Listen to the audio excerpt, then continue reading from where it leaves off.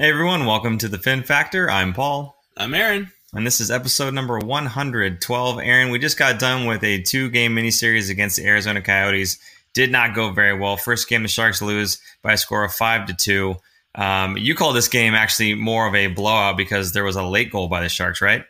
Yeah, it was 5-1. I mean, it was 2-1 going into the third period, but then 3 goals in a row, pretty quick too. Put them up 5-1. At that point, the game was pretty much out of hand.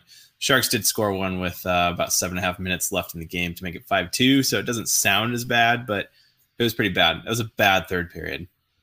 Martin Jones actually stopped 20 of the first 22 shots on goal there through the first 2 periods.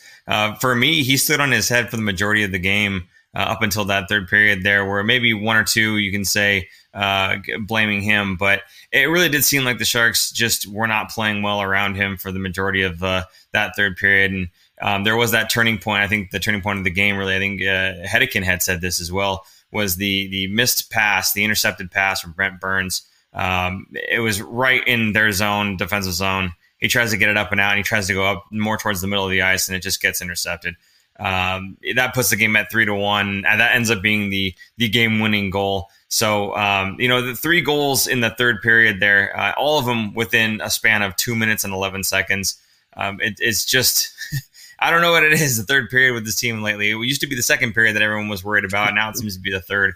I don't know. What do you think about that, man? I almost wish it was the second period because at least you have a whole third period to kind of come back. So it's pretty bad timing for the Sharks. To me, it's mental error. Like Brent Burns knows not to throw that pass up there, and he's just trying to do it. And he had 2 guys on him, I believe, two forecheckers with him back there, and he just kind of stumbles after he passes it. So, that was kind of the dagger, I think, and obviously the nail in the coffin is the game winner. So, unfortunate. I think a lot of these mistakes to me are mental mistakes. They're the players know better. I think. To me, that's why I think I keep calling this a stepping stone to next season. I think they're going to be ironing out these details into next year. So make as many mistakes as you want this year and be terrible so you can kind of get it out of your system. But with all these young guys and not even young guys, I mean, this is Brent Burns doing that. I think changing that style of play and getting that new system in there with Bugner, I think is going to help going into next season. It's going to take a while. And he basically has had a season and a half and it was dealing with COVID the whole time. So not exactly ideal for a new coach to come in and change things around.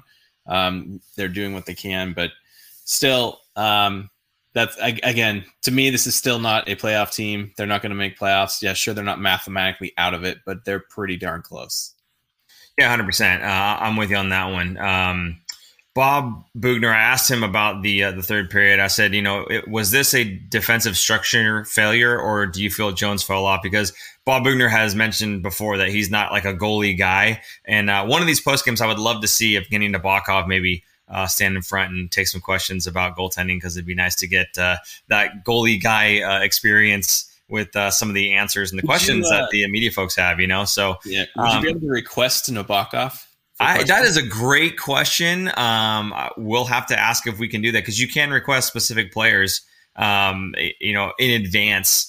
But I don't know if you could do coaches. That would be very interesting. I may have to. Yeah, maybe we should try and get Nabokov on this show again. A one-on-one. Yeah, that was more of a Hockey Hall of Fame, or not Hockey Hall of Fame, but San Jose Hall of Fame induction. It was a little different.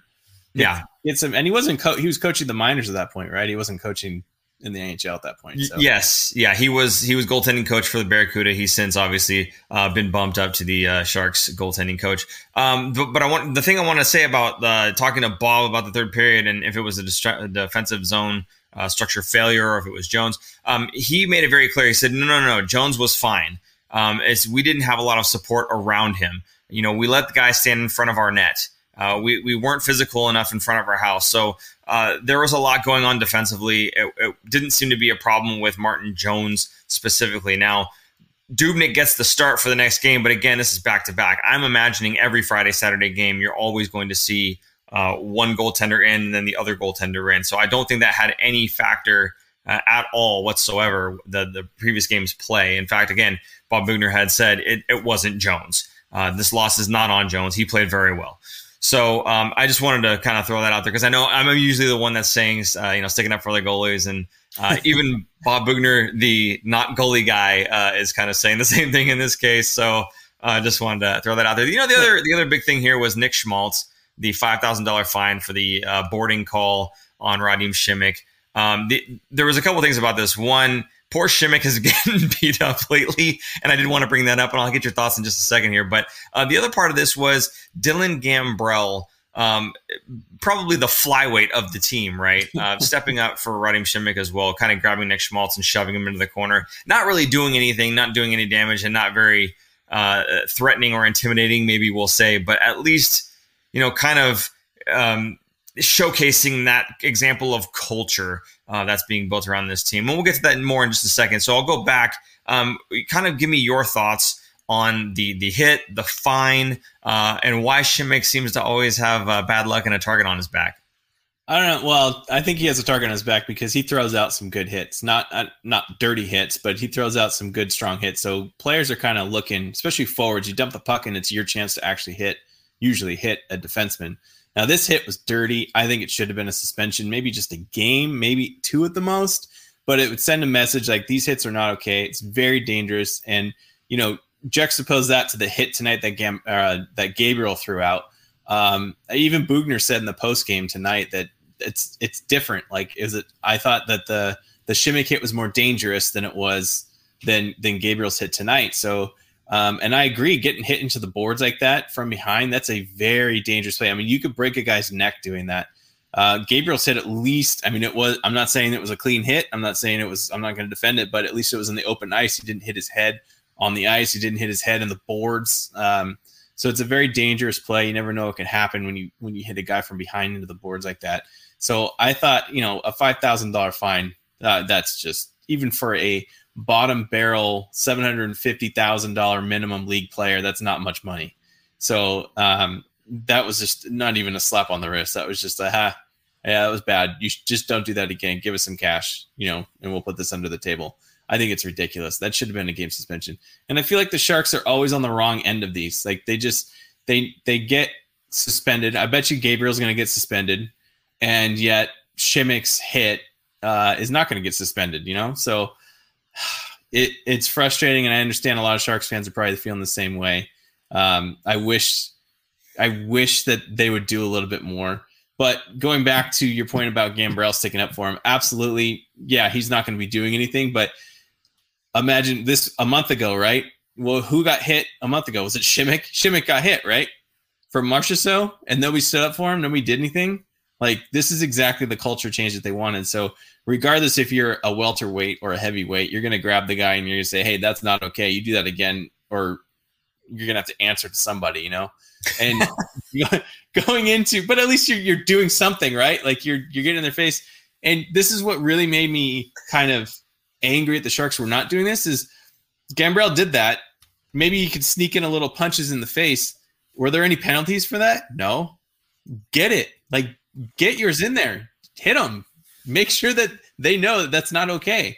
So I'm glad they're starting to do that now. And I think they're starting to realize, because I feel like before they were just kind of afraid not to take a penalty for what is going to be a power play for the Sharks.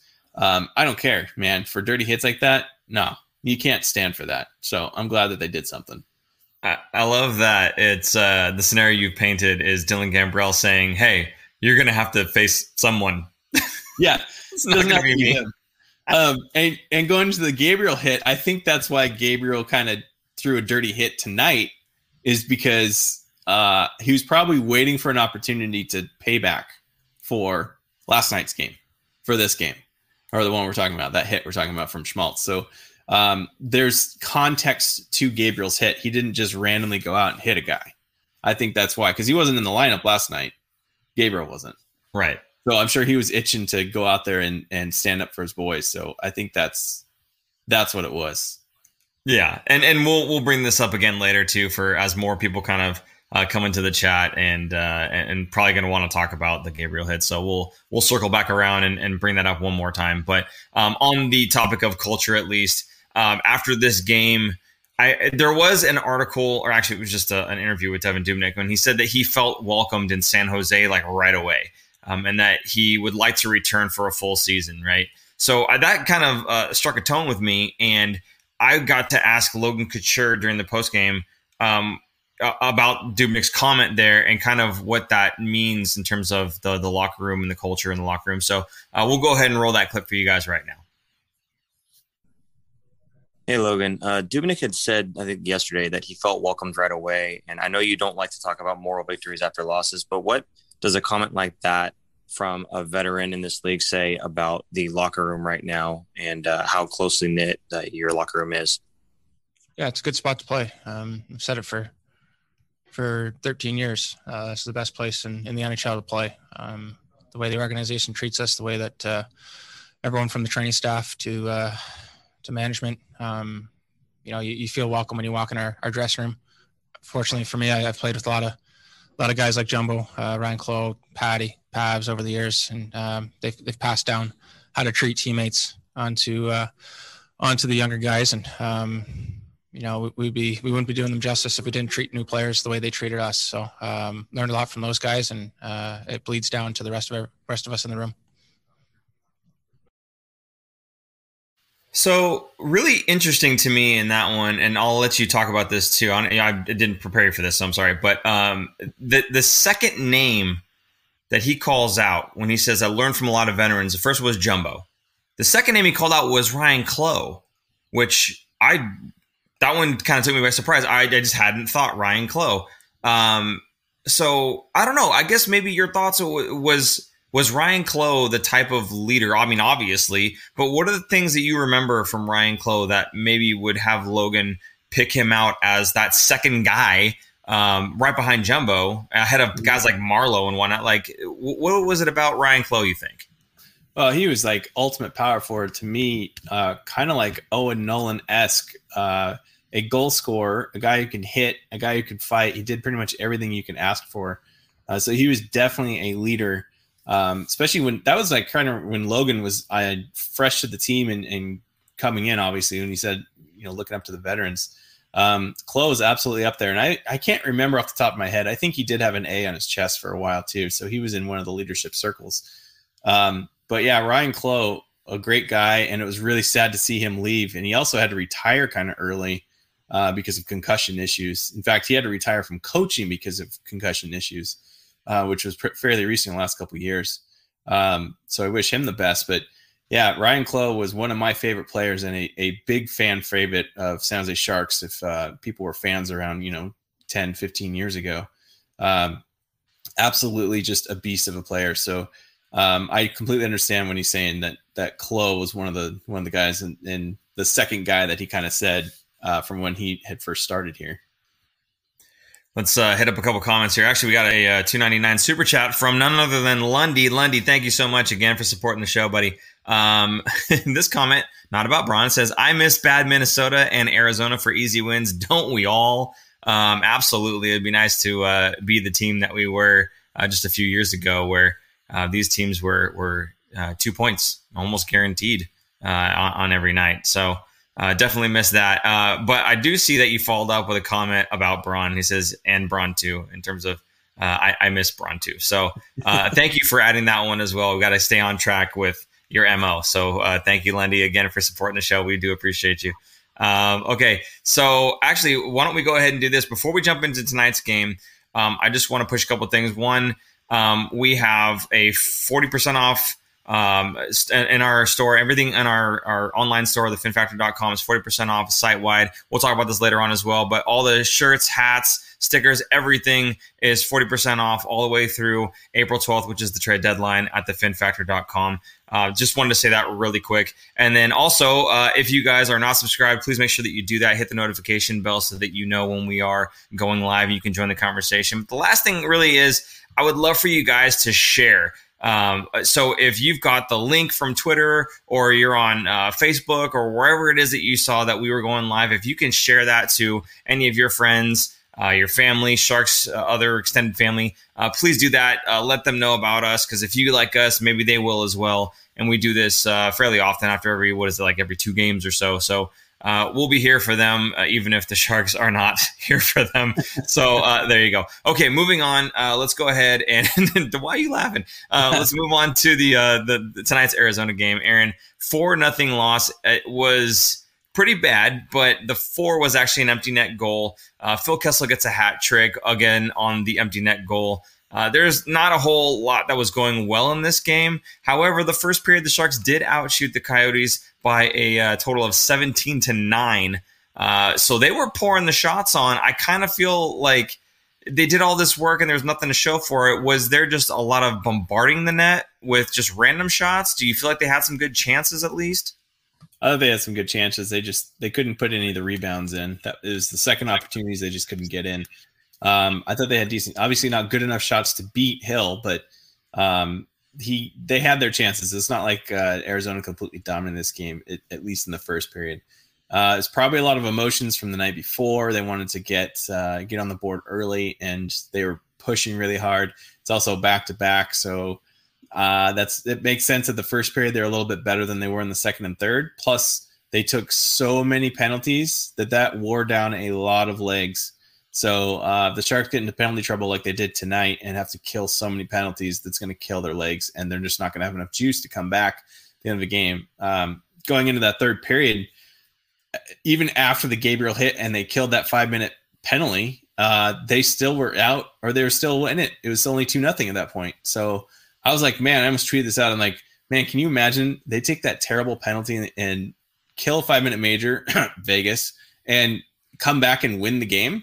Like, that would have been unreal. So they definitely were still in it for most of the game, even towards the end. But all that penalty killing, man, it's just going to kill your legs on top of killing the penalties. So just too much. They didn't have enough juice. Yeah, 100%. You mentioned it was 2-0. They were still in the game. Those 2 goals come against in 5 shots, both of which went 5-hole. The first one, I mean, again, I usually am the guy who's defending goaltenders, and this was a 2-on-1, so it was a heightened situation, if you will. But Dubnyk was square to the shot, and he saw it the whole way. According to Brett Hedican, or maybe it was Doc Brown, saying that he's giving him the 5-hole with the intentions of taking it away. In other words, he's showing him, shoot here, and when he goes to shoot it, he's supposed to react faster than the shot to actually make the save. So he's basically daring him to try to score 5-hole. Unfortunately, he did. So that one there, not so hot in my opinion, in terms of the goaltender's play. However, the second one, I mean, I think it was Lawson Krause. I forget who it was standing literally his butt was in Dubnyk's face. He could not see a thing at all, and he just kind of dropped when he thought the shot was coming, and it was already too late. The puck went 5-hole on him. So I don't know if they were aiming for that necessarily, if there's maybe a scouting report on Dubnyk there.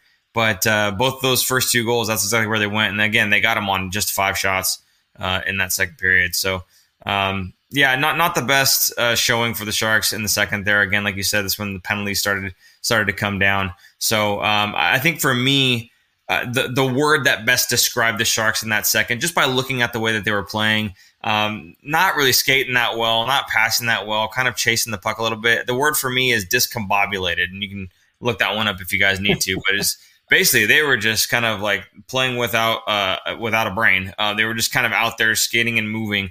It didn't look like they were a cohesive unit. It didn't look like they knew what they were doing.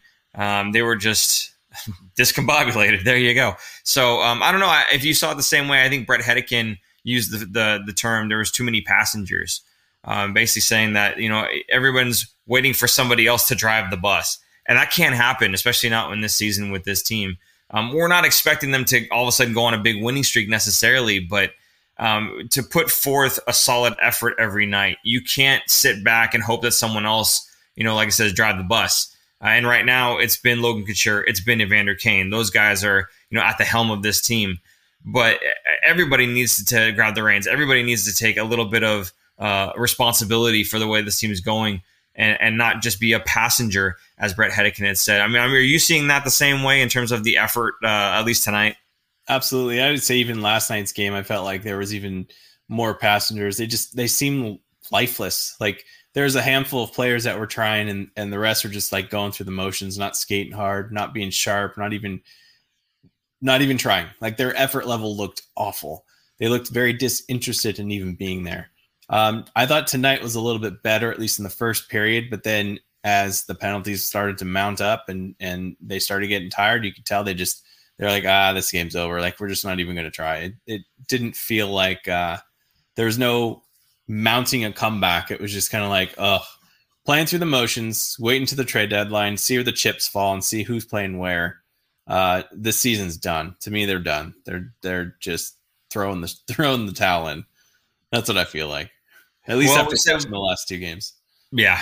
Well, we said we were going to circle back to Curtis Gabriel and this whole it's done thing with the season you're saying. I'm kind of curious if the Curtis Gabriel experience might be over. He gets the 5-minute major on the hit to Oliver Ekman-Larsson. It's a game misconduct as well, so he's done.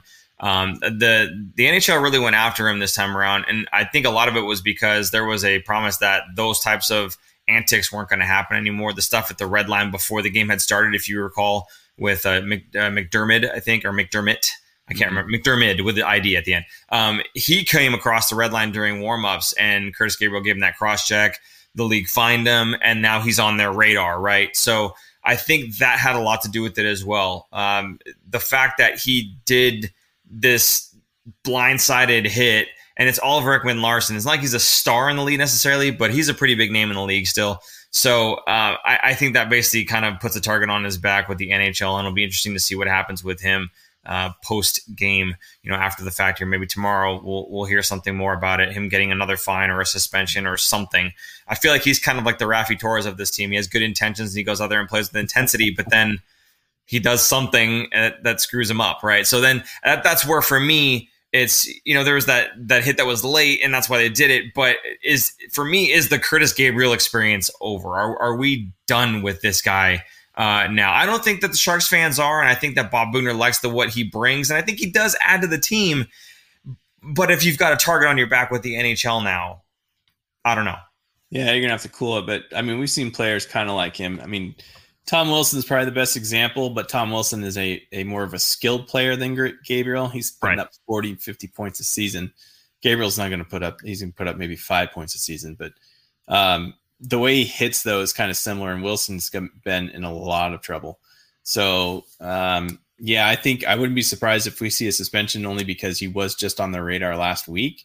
Now he's going to be considered a repeat offender. It would be funny if he only got a $5,000 fine, though. Wouldn't that be justice? But that's not how the NHL works.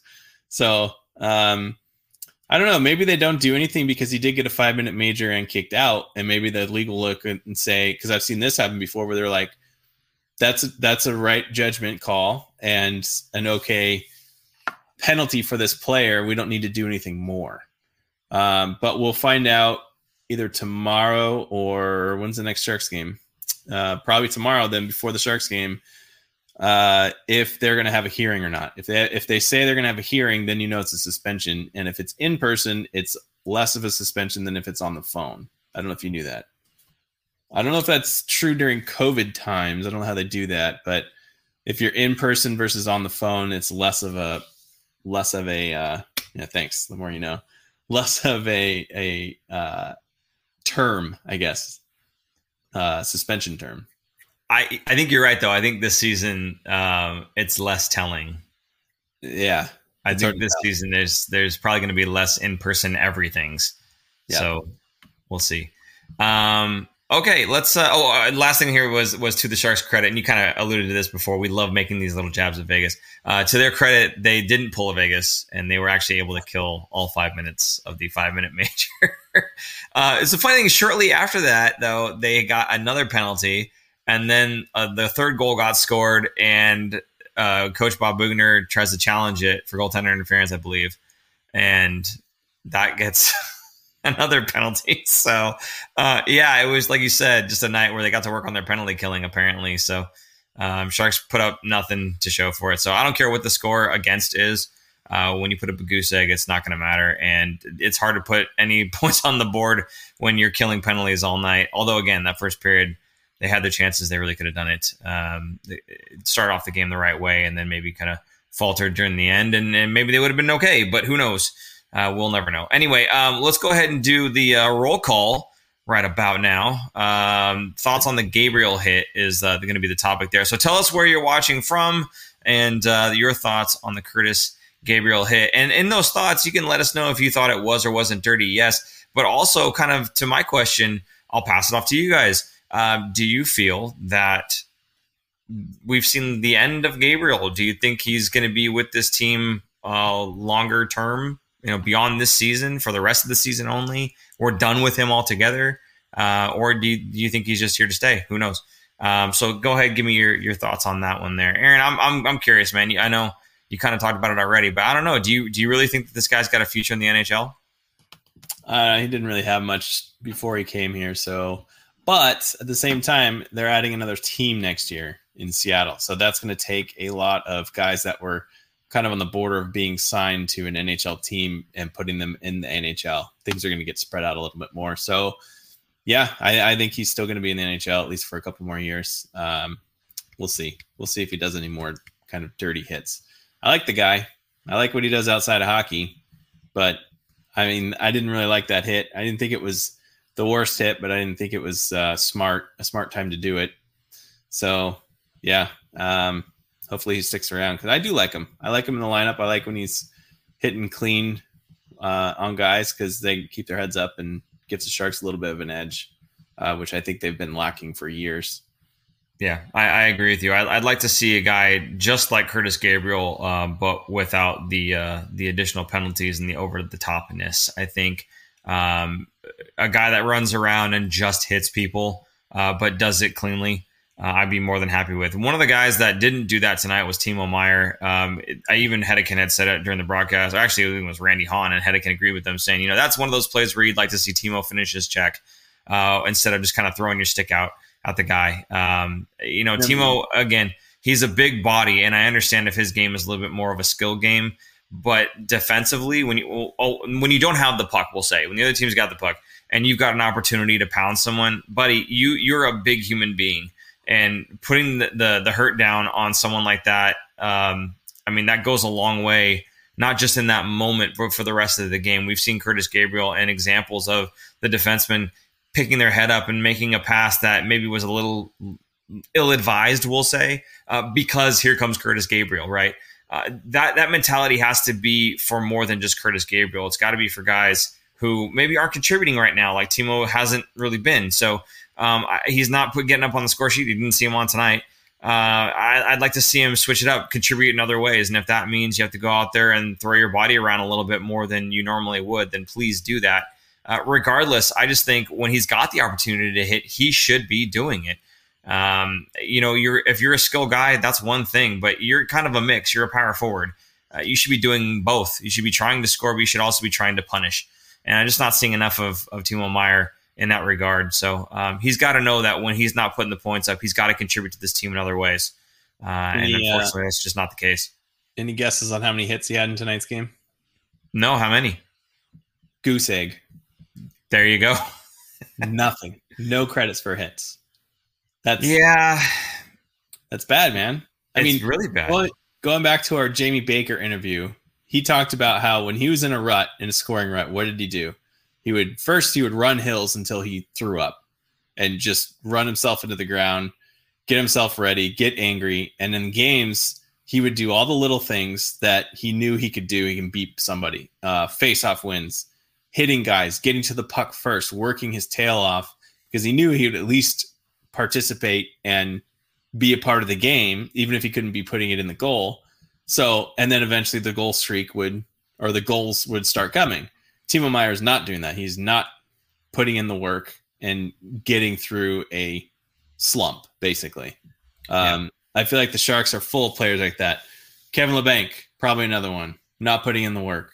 All right, I could probably name off a half a dozen guys here. So after watching tonight, the last two games, it was just so frustrating to watch the effort level or the lack of effort in these games. It's frustrating to watch. I mean, you look at these comments. Where was Timo tonight from Kyle Hipwell? Yeah. Yeah, he was not there. There's even another one in here somewhere about Timo just not there.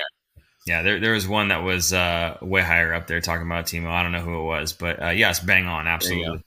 Murphy. Timo Meyer was terrible tonight. He barely did anything except not hit people. It's very accurate. There you go. And we got Kyle here saying you guys are a couple of beauties. Thanks, Kyle. I think. I'm not sure. One guy who's a beauty with the stick lifting, though, Patrick Marleau. You were very impressed with Patrick Marleau. Honestly, I didn't see this. I didn't catch this. So it's really? This one's all on you. Go right ahead. Jump in. Oh, man. I feel like almost every night, Patrick Marleau skates from behind, catches a guy not looking, and stick lifts him and takes the puck away. I feel like it's at least one or two. Tonight's game, I saw 2, maybe 3 tonight itself. He's unbelievable at it. And to me, it's like, wow, I feel like he's not getting enough recognition for this. But to me, he's the best Sharks player I've ever seen do the stick lift. I'm not saying he's the best ever in the league, but for the Sharks team, over the years, I've never seen anyone do it better than Patrick Marleau. Skates, I mean, part of it is he can skate. He's fast still, so he can catch guys. But I feel like he's playing against his son or something, and he just comes up, chips it, takes it, and gone. And you're like, oh, what just happened? Like, it happens every night.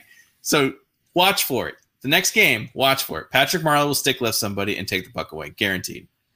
All right, I'll keep my eyes peeled. It's funny that you talk about the stick lift. I was skating with my sons because they opened up the Sportsplex, some small open rink time, right? And I was taking them out there, and my smallest one, I'll put my stick out to get the puck, and I won't actually be going for it, but he knows when I've got the stick out there and I'm going for it, he stick lifts me right before I get to the puck, and he takes the puck away. So yeah, he's pretty fast too. So hopefully he follows in Patrick Marleau's footsteps and is vying for the most games in the NHL played.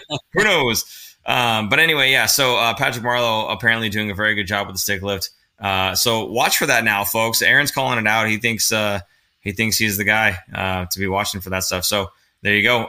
Let's bring back the Timo clock. Kyle says I will bring back the Timo clock when it's Timo time. It is not Timo time. I'll put it right here, and then I'll just go bloop.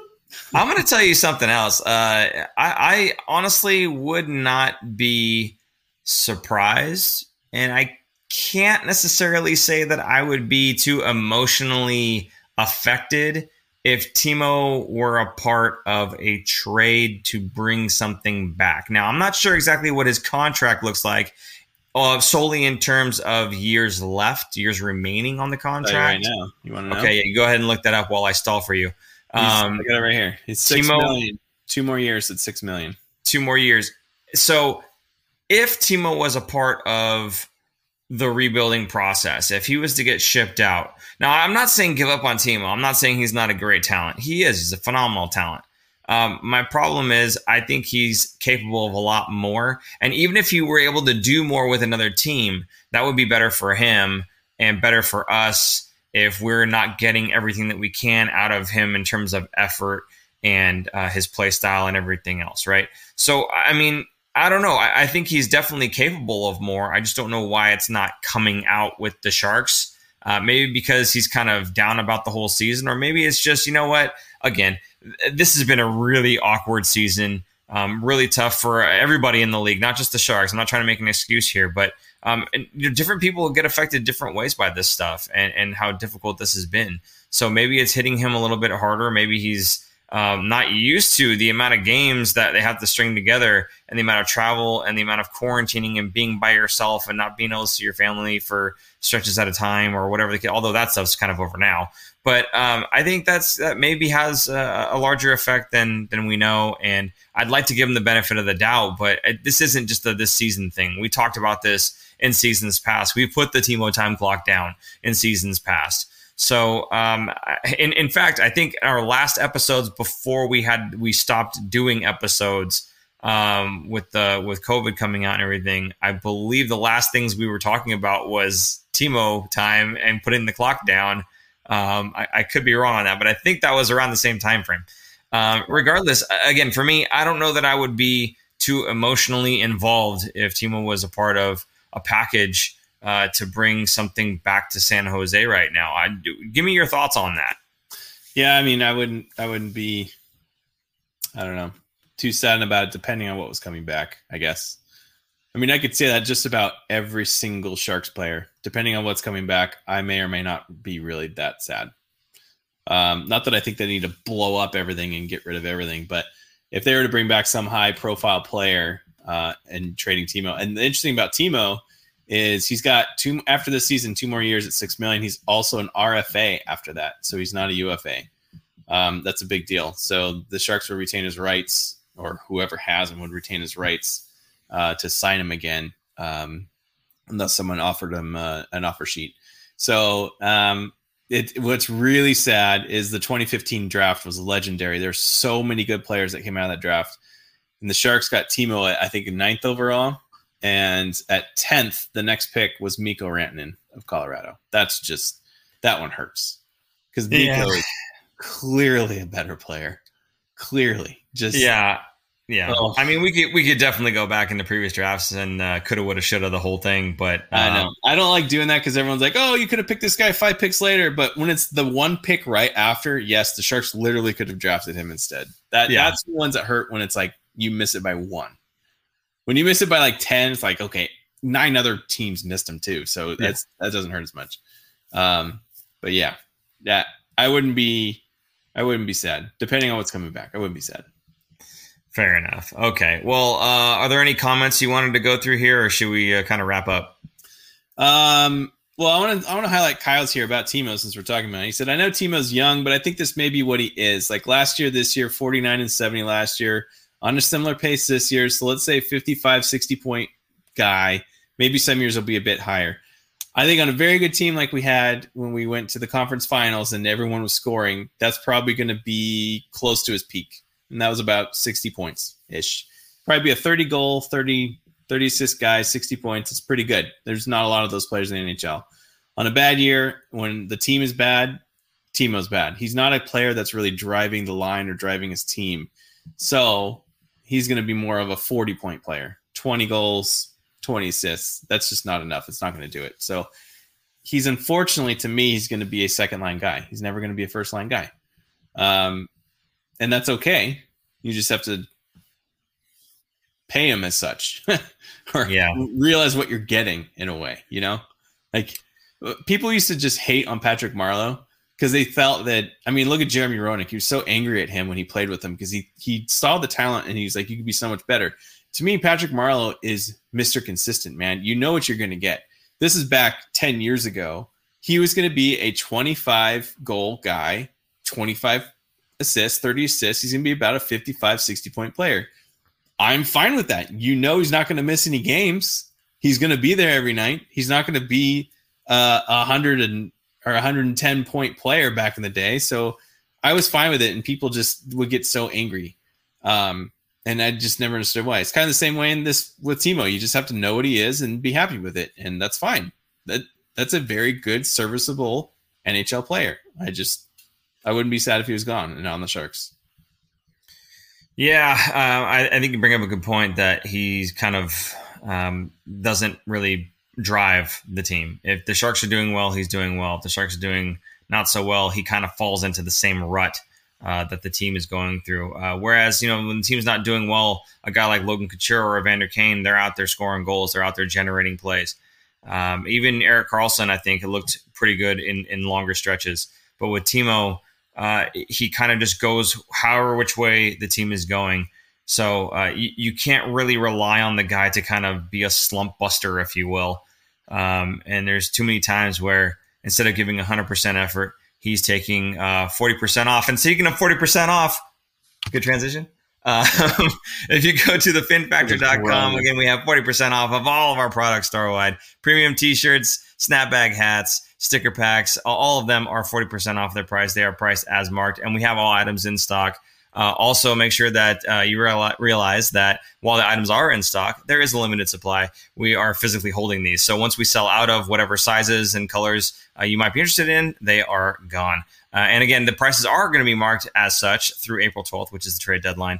So go ahead, head over to thefinfactor.com, get your 40% off before the sale does go away. And like I said, we are very happy to be supported by the community. Thank you guys so much for all of the help that you've given us. Again, Lundy tonight, hitting us with the super chat once again.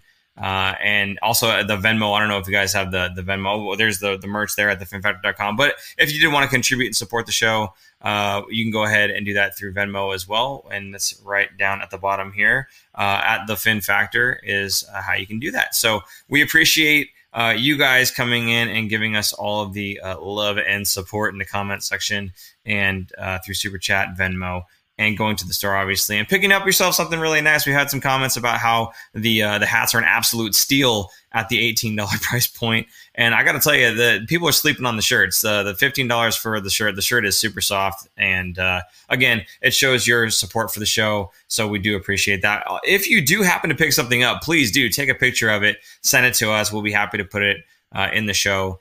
We had some sales recently, some people taking advantage of the sale, but they just didn't want to take a picture, I guess. So if that's you, feel free to do that and kick us back. Serious question, though, from Kyle. Where did the Jeep go? So it was not in my bedroom.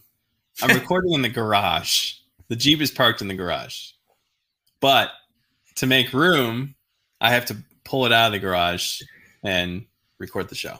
I don't want to reveal all the magic, but the Jeep is still here. I still own the Jeep. In fact, that Jeep was the first thing I bought when I graduated college. So it's a 2005 Rubicon, and it's orange. I don't know if you could tell from the earlier pic. Get on with it.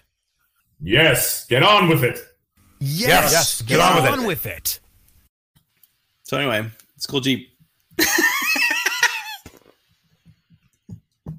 Excellent. Way to wrap that up. Hey, real quick, Nicholas Egan said, I like the hats, except they don't fit my size 8 head. Okay, so Nick, I think there's a little plastic extension thing you can get to kind of extend on those snapbacks. So if you see, probably just Amazon or something like snapback extension, you could probably use one of those to give your gigantic melon head a little bit more space. So there you go, Nicholas. Didn't mean to call you Melonhead. Actually, I did. I'm not taking it back. It's too late. Okay, Aaron. Before we talk about the next 2 games, the last thing we wanted to promote, it's not for us. It's the Hockey is for Everyone t-shirts. So we're going to put the graphic on the screen right now. Right now, there it is. Okay. It's the Hockey is for Everyone t-shirt. They are a limited edition. It benefits Silicon Valley Pride. They come in small, medium, large, extra large. It costs $10 for shipping should you choose to have them shipped to you, but you can pick them up at Solar for America Ice Pro Shop. There is a limited availability in March 2021 or until they are sold out, which I imagine is not far away because March is wrapping up here. They are $29.99. Again, the extra $10 for shipping, but if you pick it up, it's just $29.99. They are available at sjteamshop.com. Again, benefits Silicon Valley Pride. They look great. They feel great. Again, Hockey is for Everyone, printed across the back with 21 on the back so we can commemorate the year 2021. They just posted today, and I reposted on our Instagram, that they are very close to selling out. So if you do want to get one, you better purchase it today, sooner than later. There you go. We warned you guys. Okay. So, yes, there is that. Again, we like kind of supporting the Sharks and the initiatives and, Pride. Hockey is for Everyone. We like supporting that stuff. It's one of the reasons that Aaron was saying he likes Curtis Gabriel so much for his not antics on the ice, but for what he does off the ice as well. I think the guy's just a really good human being. So anything we can do to help support that, we can, and we do. Okay, Aaron, let's talk about the last thing here. The next 2 games coming up. We're playing Minnesota. It's happening in San Jose. It's happening on Monday and Wednesday. Most of these games, Aaron, are going to be Friday, Saturday, and then the other 2 games are going to be Monday, Wednesday. So it just seems like that's kind of for the rest of the season. We're probably looking at Monday, Wednesday, Friday, Saturday games. So this mini series happening with a gap in between, not doing the back-to-back again here. So let me know what you think. What do you think about these games? We were hoping that the Sharks would pick up some points against the Arizona Coyotes. It doesn't seem to be the case. Do you think they stand a chance against Minnesota? Not that they don't stand a chance, but I think if they get their work ethic back and maybe being home, getting a little bit of rest, they get 1 day off tomorrow. So maybe they do. And I bet they're going to start Dubnyk, I would think, in one of the games. I don't think they're going to do Jones, although this last week they did Jones. Did they do Jones Monday, Wednesday, Friday? I think. I think they did. Yeah, and then they did Dubnyk today, and he did not do great, I guess. He let in 4, or he let in 3. because it was a 4-0 with the empty netter. So I would think I think emotionally they'd want Dubnyk to get in there to beat his former team. But Jones has been playing kind of better. So I wouldn't be surprised if that happens. So I'd say a split here. I'd say one of the games they're going to win, one they're going to lose. What do you think? I don't know, man. I think Minnesota's been on a tear right now, and I don't see the Sharks as the team that's going to stop them. I don't see them as the team that's going to break up their streak. So they are 8-2 in their last 10 with a 3-game winning streak right now. Yeah, I don't know, man. But they're on the road, and they got to come all the way out here. Yeah, no, a fair point. Absolutely. I think that there's less of an advantage playing at home when compared to the comparison of lineups, if that makes sense. I think they're just a stronger team regardless of where they're playing. Yeah. So I'm not really looking. I mean, I'd like to see us get at least a point here or there, maybe, but I think at this point, if we're pretty certain that they're not going to be a playoff team, right? I know I had said last show that, we're playing against LA Kings and Anaheim Ducks coming up, and there's like 5 games coming up are against those teams. And, who knows, maybe we can get back into the mix. That's more lip service than anything else. I really don't think that this team is a playoff team. I don't think that this team, even if they made it, is going to go anywhere in the playoffs. They do have some big names, some good personnel. However, there's no reason to think all of a sudden that gets turned on because it hasn't been kind of all season. So I just don't think that that we're a good matchup for Minnesota. I feel like we're going to lose both these games. I would be not happy, but maybe like a point here or there I think might be reasonable. But I don't see us taking these games. So if you're looking for a split, I mean, I hope they do what you think they're going to do, because that would be that would be more than I'm expecting, quite frankly. Yeah. I mean, remember, Minnesota was supposed to be the team the Sharks were supposed to catch for that 4th spot, and they're actually quite well ahead. They have 6 points over St. Louis, and St. Louis, and they have 2 games in hand on St. Louis. So Minnesota, to me, is kind of the surprise team in the West. Yeah. Not that I didn't think they would make playoffs, but I didn't think they would be this good. And Kaprizov is probably the main reason for it. Their rookie sensation. And I forget what his nickname is. It's I'm blanking on what it was. I just heard it the other day, and it's kind of funny. But he is phenomenal to watch. He really changed that team. Minnesota, to me, is like a very boring, bland team, like just very vanilla, which is very Minnesota. And Kaprizov is complete mustard to the mayonnaise in there. So he's given it a little bit of life, and it's fun to watch. And I like it. I like seeing rookies come into the league and tearing it up like that, even if they're not on the Sharks. I don't care. I just think it's exciting. It makes me excited to, when we can go to games, go and see him in person, because it's very different live seeing a person like that play, even if it's not for your team. So I think the league needs more players like that, and it's fantastic, and I wish he was a Shark. But regardless, I think he changes the look of Minnesota. Very much how Marian Gaborik used to be on Minnesota's team when they first became a team. He was like such a dynamic player. Really, really drove the team. I think that's what he's going to be. He's going to be a beast in this league. And he's only a rookie, and he's already doing it. So it's kind of cool. But yeah, Minnesota is just better, much better team. I'm going to bring up 2 comments real quick. One, Kyle's been bombarding the chat, hoping that we're going to pick one of them, I think. So I'm going to pick a dad joke. Do you think San Jose faced an up Adin Hill battle tonight? Another groaner. Thanks, Kyle. Wah, wah. Well done. Okay. And then Keith says, how many games will they win between April 2nd through April 14, games against the Kings and Ducks? This 4. is where I think the Sharks win all of the games, quite frankly. I know Aaron's saying no. I think they win all of these, but they still lose against the teams that matter, and we don't make the playoffs for sure.